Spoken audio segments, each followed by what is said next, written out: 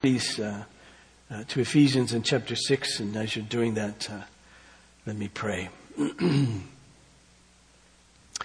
Father in heaven, your word is a means of grace to us. It's a means of grace to us because as we read it and meditate upon it, it works in us truth, the very truth of Christ. And as we come to know and believe, trust in this word, your grace floods us that we may live. And so I pray that would be the case for us this morning, that your grace would flood us as we read and think upon your word and as we come to your table this morning. This I pray in Jesus' name. Amen.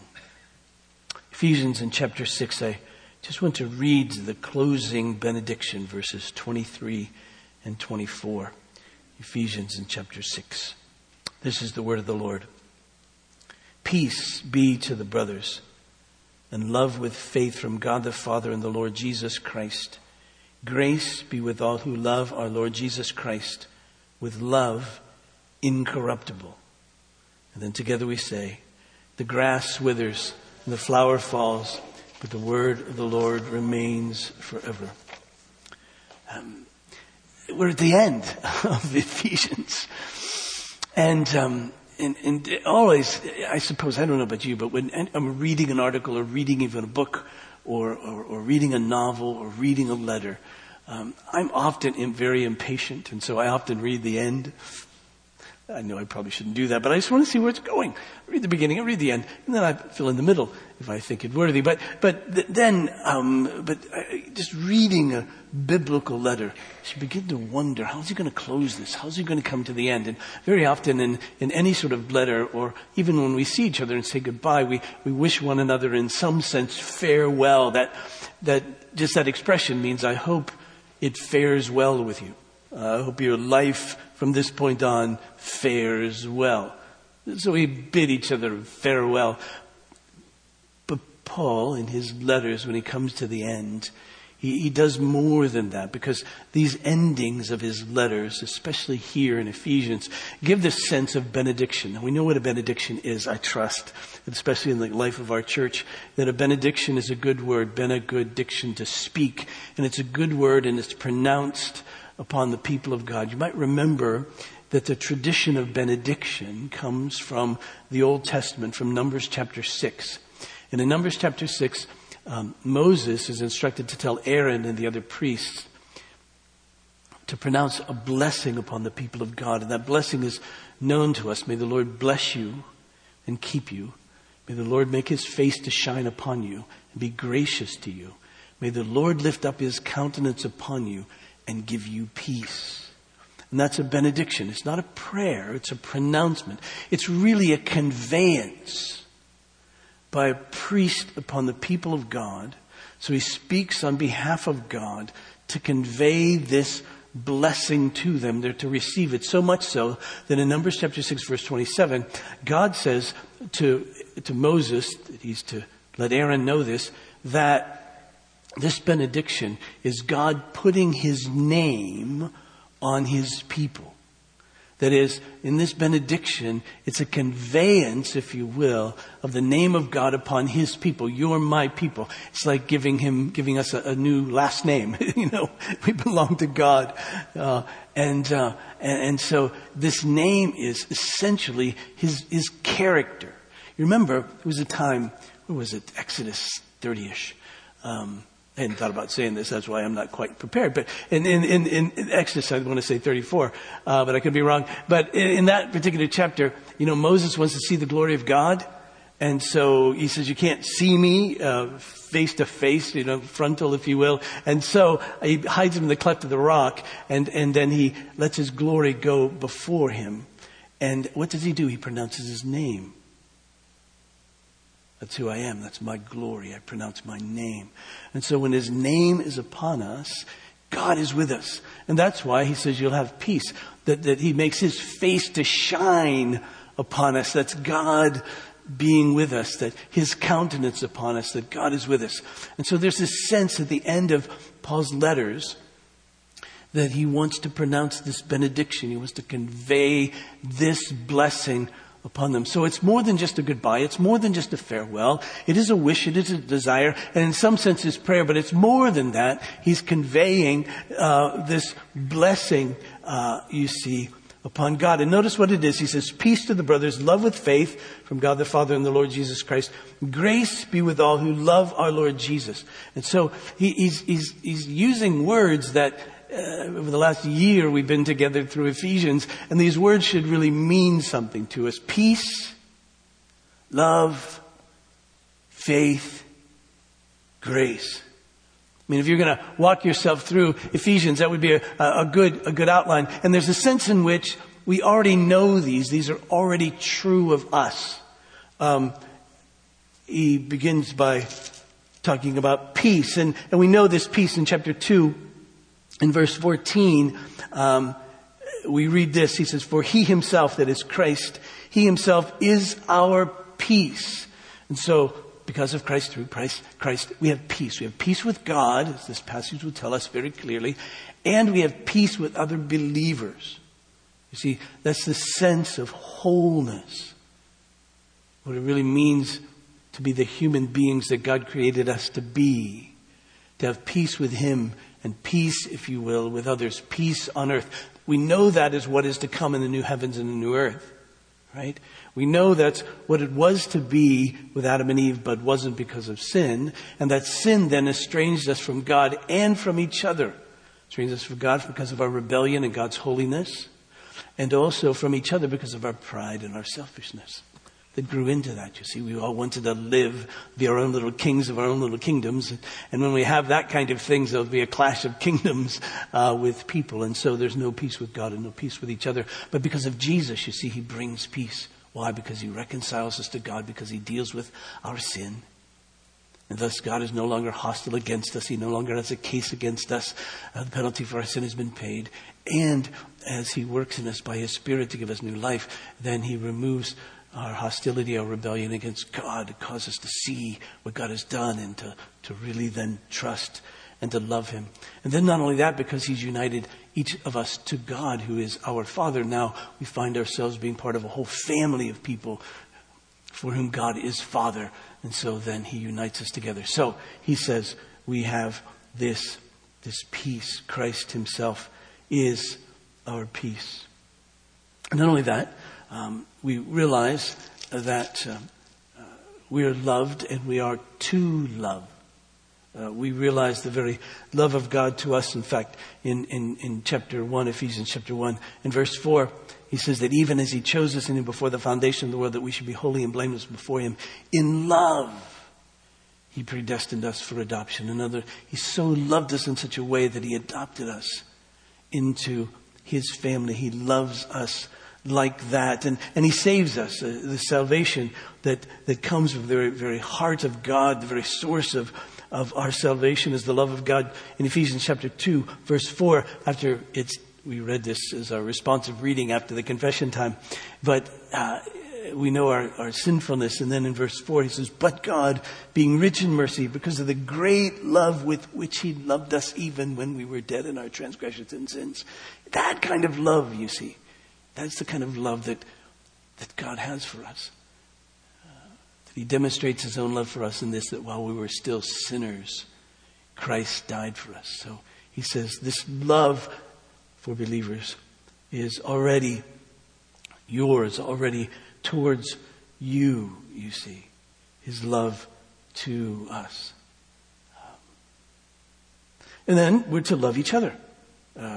He loves us and we love him. We're to love each other as well. And so Paul points this out in Ephesians chapter 1, verse 15. He says, for this reason, because I've heard about your faith in the Lord Jesus and your love towards all the saints. You see, the peace that we have with God is the result of his love for us. The peace that we have with God results in peace with each other and love for each other as well.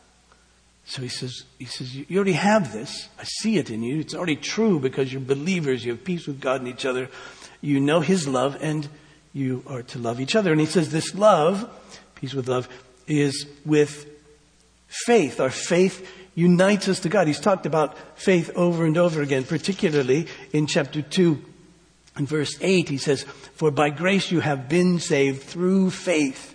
And this not of your own doing. It's the gift of God, not a result of works that no one may boast." And so we know this faith. We have it, and it unites us with God.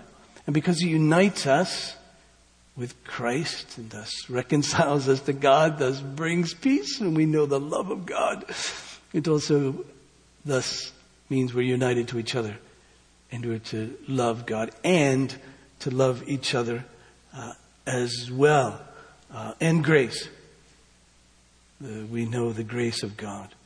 He begins and speaks to us about all of the blessings that we have come because of the grace of God. In verse 5 of Ephesians 1, it said He predestined us for adoption to Himself as sons through Jesus Christ according to the purpose of His will. Then verse 6, to the praise of His glorious grace. All that He does for us in Christ, He does to the praise of His glorious grace. It's the result of His grace. And then in verse 7, in Him we have redemption through His blood, the forgiveness of our trespasses, according to the riches of His grace, which He lavished upon us in all wisdom and insight. And even as I read about our salvation, it's by grace that we've been saved. So Paul says, you already have all of these things. So why does he bless them at the end by saying, peace be with you and love with faith be with you and grace be with you? Why does he say all that? Well, because he's saying what I want your lives to be is filled with peace. Increasing measures, a deepening of your understanding of it, of your walk in it, of your love, of your faith, and of the grace that God will give to you, that He'll continue to give to you, all of these. Now, there's two parts to this benediction. I love benedictions, you know that. I mean, I can't always, I know it takes me a long time to get to them at the end of these letters, but I really, once I get there, I'm excited to be there. But two parts of this benediction, two addresses really. He says, peace be to the brothers, in verse 23. And then he says, grace be with all who love our Lord Jesus. Now, he's not talking about two different people, two different groups, but he's just addressing them differently. And there's probably a purpose to that as well. Now, notice he says, peace be to the brothers. Now, when he uses the word brothers, he doesn't just mean men. This is a generic brothers. It means, if you've got an ESV version out of which I read, it'll have a footnote probably that says brothers and sisters. But you know that in Ephesians, in this letter, he's addressing men and women who are believers. He's also addressing children in the context of the life of the church. And so he's saying, now, this is my desire for all of you. This is the blessing of God to you. Peace to the brothers. And then he said, and love with faith from God the Father and our Lord Jesus Christ. He's saying, okay, the source of this peace, the source of this love with faith is God. It's not you. It begins with Him. He's the one who makes it. Just as we've said, you have this. He says, I want you to realize and remember that all of this is from God. He makes the peace in Christ. Christ is our peace. We're not our own peace, if you will. Christ is our peace. And why do we love? Well, you know what 1 John chapter 4, verse 19 says. We love. Why? Because He first loved us. And so all of the source of this, the origination of this, is God's, not ours. And we get that. We know that it has to be originated from Him because we're sinners. And sinners means that we run from God as opposed to run to Him. Sinners mean that we're selfish there and prideful. Therefore, we don't love others even as we ought to love them. And so the source of all of this has to begin with God because it can't begin with us because of our sinfulness. God, you see, must do something. That's why Jesus talks about being born again in John chapter 3. He said, in order to see the kingdom of God, we must be born again. Something must happen to us. That's why in Deuteronomy chapter 30, we'll get to this in a little bit, Moses says we have to be circumcised on our hearts. God has to do a work in us. That's why Jeremiah talks about the new covenant coming, saying it's got to be a work in our hearts. He has to write his laws upon our hearts and minds, you see. That's why Ezekiel says that God has to take out our heart of stone and put in a heart of flesh. All of that, you see, needs to be a work in us. When Jesus said he was eyes to see, ears to hear, he meant that we have to be given eyes to see and ears to hear so that we can know this peace, so that we can know this love, so that we can live in peace, so that we can love. All this is from God through Christ. He's the originator of it. We're the responders. He's the originator of all of that, you see. It's no small thing at all. It's no small thing at all that we are to live in peace and toward love with faith. So the question is, well, who do we love in verse 23? Is this love for God or is this love for others? And the answer, of course, is yes. Right? It originates. God loves us, we love him, and because of that, then we love others. Probably because he's addressing the brothers. He's saying, I want you to live at peace with one another, and I want you to love each other. Because you remember how Paul puts it in Galatians chapter 5, verse 6. He says, for in Christ Jesus neither circumcision nor uncircumcision, that is whether you're a Jew or a Gentile, counts for anything, but only faith working through love. So love with faith, it's very likely to be that very faith that connects us to God to bring us to salvation, works its way out in our lives as we see it in love to each other. And Paul's been after that all through this whole letter to the church in Ephesus. That we're to love one another and to love like that. And again, it's no small thing to love each other. I mean, Paul prays. Notice how he puts it in verse 15 of chapter 1. He says, for this reason, because I've heard of your faith in the Lord Jesus and your love towards all the saints, I do not cease to give thanks for you. In other words, if you want to make the Apostle Paul really happy, and you want him to really pray with great thanksgiving, what does he need to see? What he needs to see is that Christians are really loving each other. That makes him happy. He says, I never cease giving thanks. Why? Because I noticed how much you love each other. And he says that in other letters, as well, in Colossians and chapter 1. Verse 3 says, we always thank God, the Father of our Lord Jesus Christ, when we pray for you, since we heard of your faith in Christ and the love that you have for all the saints. Now, why does he thank God for that faith and love? He thanks God for it because he knows it's a gift from God. He knows that God's the one who's originated. He doesn't give them thanks for it. He doesn't say, well, thank you for doing this. He says, I'm giving God thanks because this is what I see. And I'm giving God thanks because this is what I see, because this is what God has wrought in you. This is what God has done in your lives. So that's the first part of this benediction. But really what captures me is the second part of it. Where he says, grace be with all who love our Lord Jesus with love incorruptible. What he's saying is, I want you to know grace upon grace and upon grace and upon grace. I want your life to be characterized by this increasing awareness of grace, that this increasing gift of grace to you. I don't ever want it to stop. You need grace tomorrow, just like you did yesterday. You need grace in a year, just like you needed the grace to come to faith in the first place. So you need to, this is to characterize your life. You need God's strengthening grace, His sustaining grace, His empowering grace, you see, His persevering grace. You need His grace all the time. So Paul's saying, this is important. So grace be with all who love our Lord Jesus Christ. See, and that surprises me. I would have expected him to say, grace be with all the brothers. or grace be with all those who have faith in Jesus. But for some reason, he jumps ahead, it seems ahead to me, and says those who love him, not just those who believe in him, those who trust him. Now we get the sense that there's this inseparable relationship between faith and love. See, if we trust him, if we believe in him, we must also love him. Those go together, hand in hand.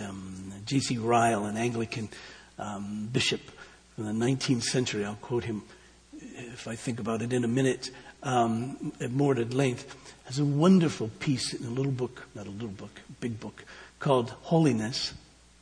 If you ever see anything by J.C. Ryle, read it. Okay?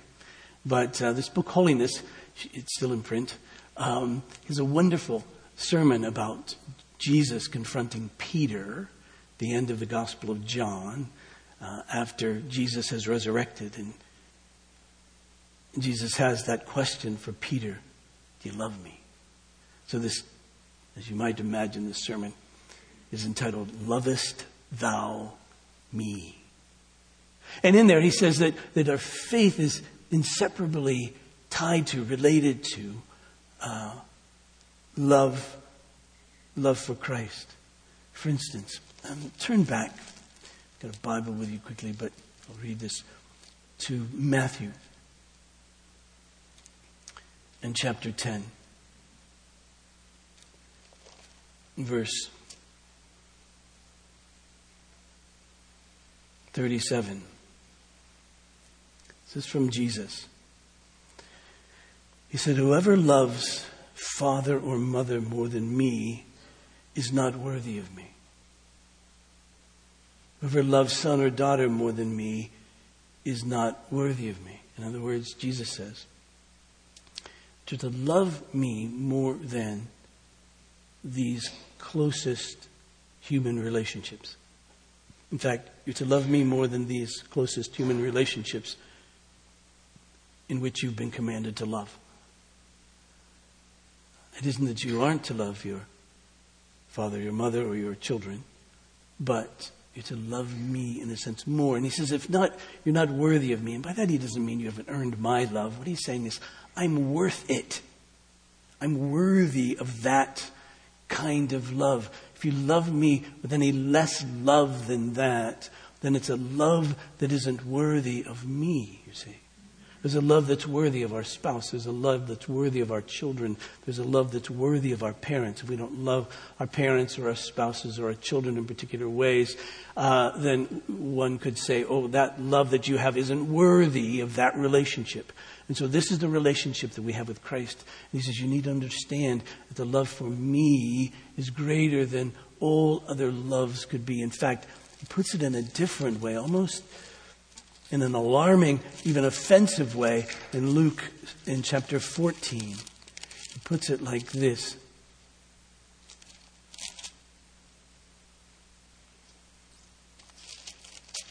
Let me find this. Where is it? Verse 26. He says, if anyone comes to me and does not hate his own father and mother and wife and children and brothers and sisters, yes, even his own life, he can't be my disciple. Now, Jesus is obviously speaking in these grandiose, exaggerated terms to make a point. Because we know that we're not supposed to hate our father and mother, our wife and children and brothers and sisters, and even our lives. We know we're supposed to hate in the sense of despise and not love at all. He says, no, but in comparison with how you love me, your love for me should be such that when you think of anyone else, it should look like hate to them, you see. Because you'll forsake everything and anything and anyone, even for me. Now, we love our parents and we love our children. We love our spouses. Why? Because it pleases Jesus that we love them. Not because it's our idea, not because we think it's right, not because it feels good to us, not because it makes sense to us. I hope all that's true. But we ultimately do it out of love for Him. because He is our Lord. He makes the relationships what they are. We don't. Does that make sense? So that's the sense. That's how important it is that we love Jesus. And then this one in John chapter 8 and verse 32.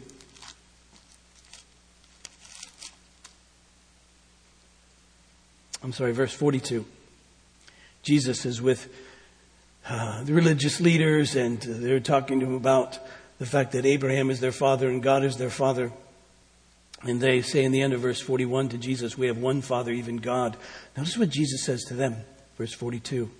He says, if God were your Father, you would love me, for I came from God, and I am here. He says, if you love God, you love me. Love me. And then I'll just skip through some others. And notice how Paul puts it in 1 Corinthians in chapter 16, verse 22.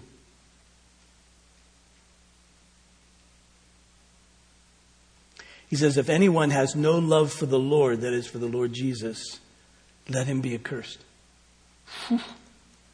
Cuts to the chase. So loving Jesus, you see, loving Jesus is important. You can say, well, how can that be? Well, because He's God. What's the great commandment? We're to love God with all of our heart, soul, mind, and strength. That's exactly what Jesus has been saying about Himself. If you're going to love me with all your heart, that is, I'm the ultimate affection. With all your soul, your very life, your mind, all of your thoughts, with your strength, all that you are and all that you do, then He's saying that you'll love me more than all the rest. No matter how close they are, no matter how much you love them, you're to love me like that. And you can say, well, how can God command an affection, such command and affection of love? I mean, you can really command somebody to love? And the answer is yes, of course. If it's a proper affection, if it's a proper emotion, then the Lord can command it. And this love that we're to have for God, this love that we're to have for Christ in particular, is love that's reasonable. In fact, not to love is sin. It would be the height of injustice not to love Him. It would be unworthy of Him if we do not love Him, because He's supremely lovable. There's nothing about Him that isn't lovable. Everything about Him should produce in us love, you see, for Him. And notice that the commandments are related to love. What's the greatest commandment? It's the greatest commandment that we love God with all of our heart, soul, mind, and strength, and love our neighbor as ourselves. Now, that doesn't mean that obeying the commandments is synonymous with loving God, because loving God comes first. We love, and then our obedience is the expression of our love. Do you remember in John chapter 14, verse 15, Jesus says to His disciples, if you love me, you'll obey my commandments. Again, He's not saying that obeying my commandments is synonymous with loving me. They go hand in hand. But something comes first. If you love me, then our obedience is an expression of our love. So Jesus could relate all the commandments to love. If you love God, well, of course, then everything is summed up in these commandments. Why? Because your obedience is an expression of your love. Why is that? It's an expression of our love because when you love, your desire is to please the other. And so the question is, how do we please God whom we love? Well, we do it by obeying Him. Here are the things that make Him happy. Here are the things that please Him. Well, what pleases Him? He says, first and foremost, you should have no other gods before me. If you're going to love your spouse, you must forsake all others. That would please Him. That would please her. If you don't do that, he or she will be displeased with you. If there's another who has your affections in the same way or more than he or she does, you see. And so when we love God, then it's very natural, you see, to forsake all others. And that's exactly what he says in the first commandments: have no other gods before me. And then if we're going to really please him, then we must really love him. Not our imagination of him, or not our thoughts of who we ought to be. You know, when you have an infatuation with another person, you don't really love them. You love who you think they are, who you want them to be, or who they present themselves to be at the moment. But it's just an infatuation. You don't really know them. You don't really love them yet. You have to know them and love who they are. Well, God says the same for me. Don't make any images of me. Don't think up what I'm supposed to look like and make a picture of me or make a graven image of me and think that's me. That's not me. You need to worship me as I really am. Don't take my name in vain. That is my name, my character, my person, who I am. Honor me. Hallow my name. If you really love me, then you'll honor me. You'll defend my honor. You'll live to honor me. Same way, in a love relationship we may have with our spouse or our children, well, we honor them. How do we do that? Well, we don't take their name in vain. That is, their person. We respect them. We love them. We honor them. We defend them. God says, that's true for me. That's love in the height of it, you see. And then have a day, my Sabbath. And what's he saying there? He's saying, well, your love will show itself in your trust. You'll trust me. You won't work for a day. And you'll say, I don't need to, because God is sovereign over all things and God will provide for me and I can rest. I can rest in him. So I trust him. So that's how you love me. You see, that's how you please me. Now, it's the means through which we come to love God. Well, John lays it out in his first epistle. I mentioned a few moments ago in 1 John chapter 4, verse 19. We love because he first loved us, you see. We love because he first loved us. And then in verse 10, now this is love. Not that we've loved God, but that he loved us and sent his Son to be the propitiation for our sins. You see, when we see it, when we see the love that he has for us, we see what Christ has done, our eyes are open, and we really see it. How can we not love this one who has so loved us? I started to think about how this could be related to how we fall in love with people, with another person. And then I realized that's way too complicated. But it must be something like this. There must be an admirable characteristic of the other person that captivates us, that we see in them, that causes us in some sense to admire them, to notice them. Sadly, often it's physical, and then we realize, well, I got to get past that. Although that's some aspect of love. So what is there? And I begin to think that when a person casts that attribute upon us, that captivating attribute upon us, it captures us. And that's the thing about God, you see. What captures us is that he has loved us in Christ. And what does that look like? Well, he gave himself for us. He gave himself for us, that we might have exactly what we need, forgiveness of sins and life. And so it's that, you see, when we see it, that's to captivate us. We love because he first loved us. We love him because he first loved us. We love others because he first loved us and enabled us to. But we love him because he first loved us. Why? Because we see it. We see this love, if you will, that he has for us. This means of his love to us. But notice, this love is to be incorruptible. It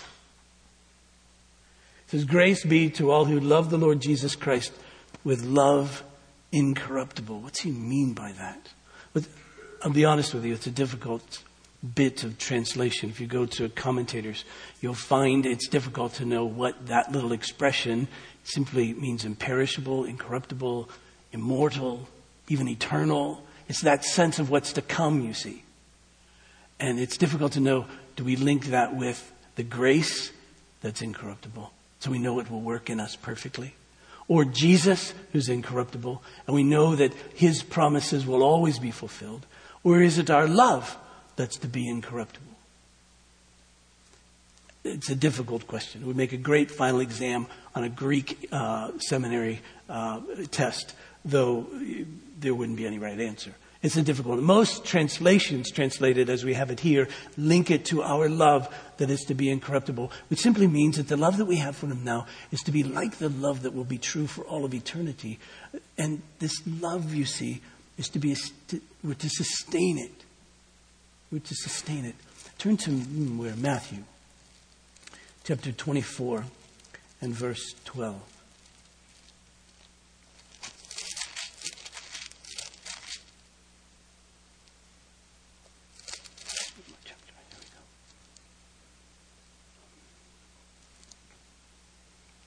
This is a passage where Jesus is talking about the end times and his return. Verse 9 says, "Then they will deliver you up to tribulation and put you to death, and you'll be hated by all nations for my name's sake.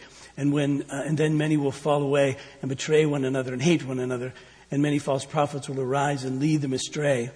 And because lawlessness will be increased, the love of many will grow cold. But the one who endures to the end will be saved." See, we're to endure to the end, to continue to love him. And he says, listen, here's what's going to happen. There'll be tribulation. And it could be that some of you will be put to death. That you'll be hated by many nations. Some will betray you. Jesus knew that all too well. There'll be false prophets that arise. Don't listen to them. If you love me, you won't listen to them. Do you wonder, remember, when Jesus was with Peter after his resurrection, remember Peter had denied Jesus 3 times, so Jesus comes to Jesus and 3 times he asks him, do you love me? And he says, I'm going to restore you. I want you to minister to the brothers. But he also tells Peter something else. He says, when the end of your life comes, they're going to lead you away. And essentially, they're going to turn you upside down and crucify you. What will enable Peter to leave that conversation and say, I'm going to go do that? Well, it could be just duty, I suppose. But duty only lasts so long. But love. And so he says to Peter, do you love me? And the Lord Jesus says to us, do you love me? That's the only thing that's going to sustain this. It's the only thing that's going to sustain you through a debilitating illness. It's the only thing that's going to sustain you through loneliness. It's the only thing that's going to sustain you through life's problems. Do you love me? Trust me, love me. And that will indeed sustain you. So this love that we have, you see, it needs to be incorruptible. And we say, well, how could that be? And Paul says, well, if you love him, grace be upon you. So that you can love him. And as you love him, you'll be a recipient of grace. And as you're a recipient of grace, you will love him. And as you love him, you'll be a recipient of grace. That's why you need his grace. So Paul says, I want to pronounce this upon you. Grace be upon you. So how does this grace come? Well, first it comes, we know, through his word. His word is a means of grace. In fact, in most of Paul's letters, you can trace this out, except for the book of Romans, it's not as clear. But in all of Paul's other letters, I'll commend you to read the first few verses and the last few verses. And what you'll find, as we find in Ephesians, is that he begins his letters by saying, grace and peace be with you. And he ends them by saying, no, he's saying, grace and peace be to you. And then at the end, he says, grace be with you. Oh, why does he do that? Well, he does because as we begin this letter, this is the purpose. The purpose of this letter is to bring grace and peace to you. And at the end of the letter, now that you've read the word, I want this grace to go with you. Why? Because this word is a means of that grace. Ephesians is a means of that grace.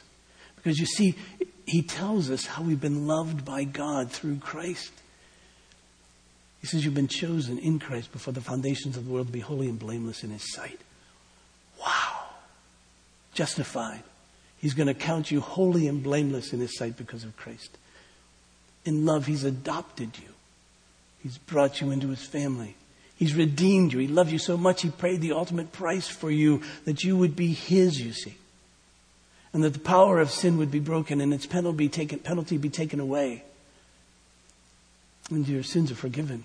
And he sealed you with his Spirit so that you have a down payment, if you will. God says, I'm good for it. I've given you my Spirit. I don't give my Spirit unless I'm good for it.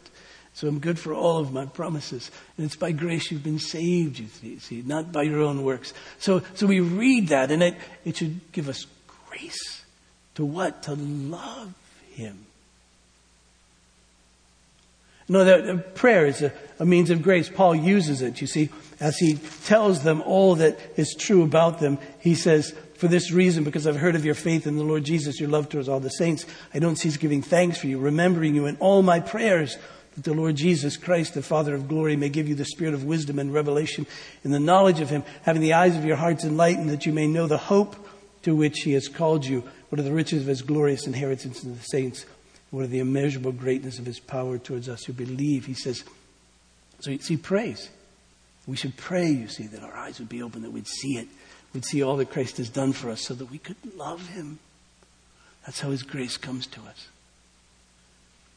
And then you remember, don't you?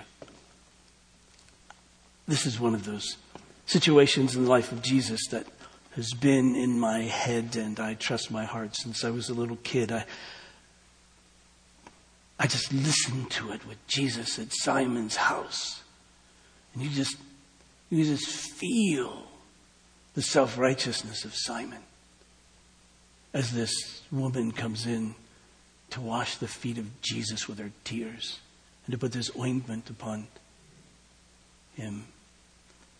And you just feel it. You can see Simon saying, she shouldn't be here, especially she shouldn't be around my house, and she shouldn't be touching this man. If he was a prophet, he'd know the kind of woman she is. And then Jesus comes and says, Simon, let me ask you a question. Let me tell you a story and ask you a question. The story is, there's two debtors, and one owes a little and one owes a lot, and they're both forgiven. Who loves more? Well, the one who gets it, the one who knows they've been forgiven so much. So we come to this table and we realize how much we've been forgiven. The night that our Lord Jesus was betrayed, he took bread after giving thanks. He broke it and he gave this to his disciples and he said, this is my body which is given for you. Do this in remembrance of me. In the same way, he took the cup. Again, after giving thanks, this too he gave to his disciples. And he said, this cup is the new covenant in my blood shed for many. For the forgiveness of sins, do this in remembrance of me. The apostle adds, as often as we eat of this bread and drink of this cup, we declare the Lord's death until he comes. What are we declaring? Well, at least this. We've been forgiven much. And we should declare then, thus we love much. Grace be to all who love our Lord Jesus Christ with a love that's incorruptible. Let's pray. Father, how can we not love you? Lord Jesus, how can we not love you? Forgive us when we've loved anyone, anything more than you, because you're worthy of this love that's in its own category. Enable us as we come to this table to see how much we have been forgiven. Enable us to see the great love with which you have loved us. and work in us that we may love you. Please take this bread, take this juice, set it apart so that we know that we're in the presence of this one who has loved us. And this we pray. In Jesus' name.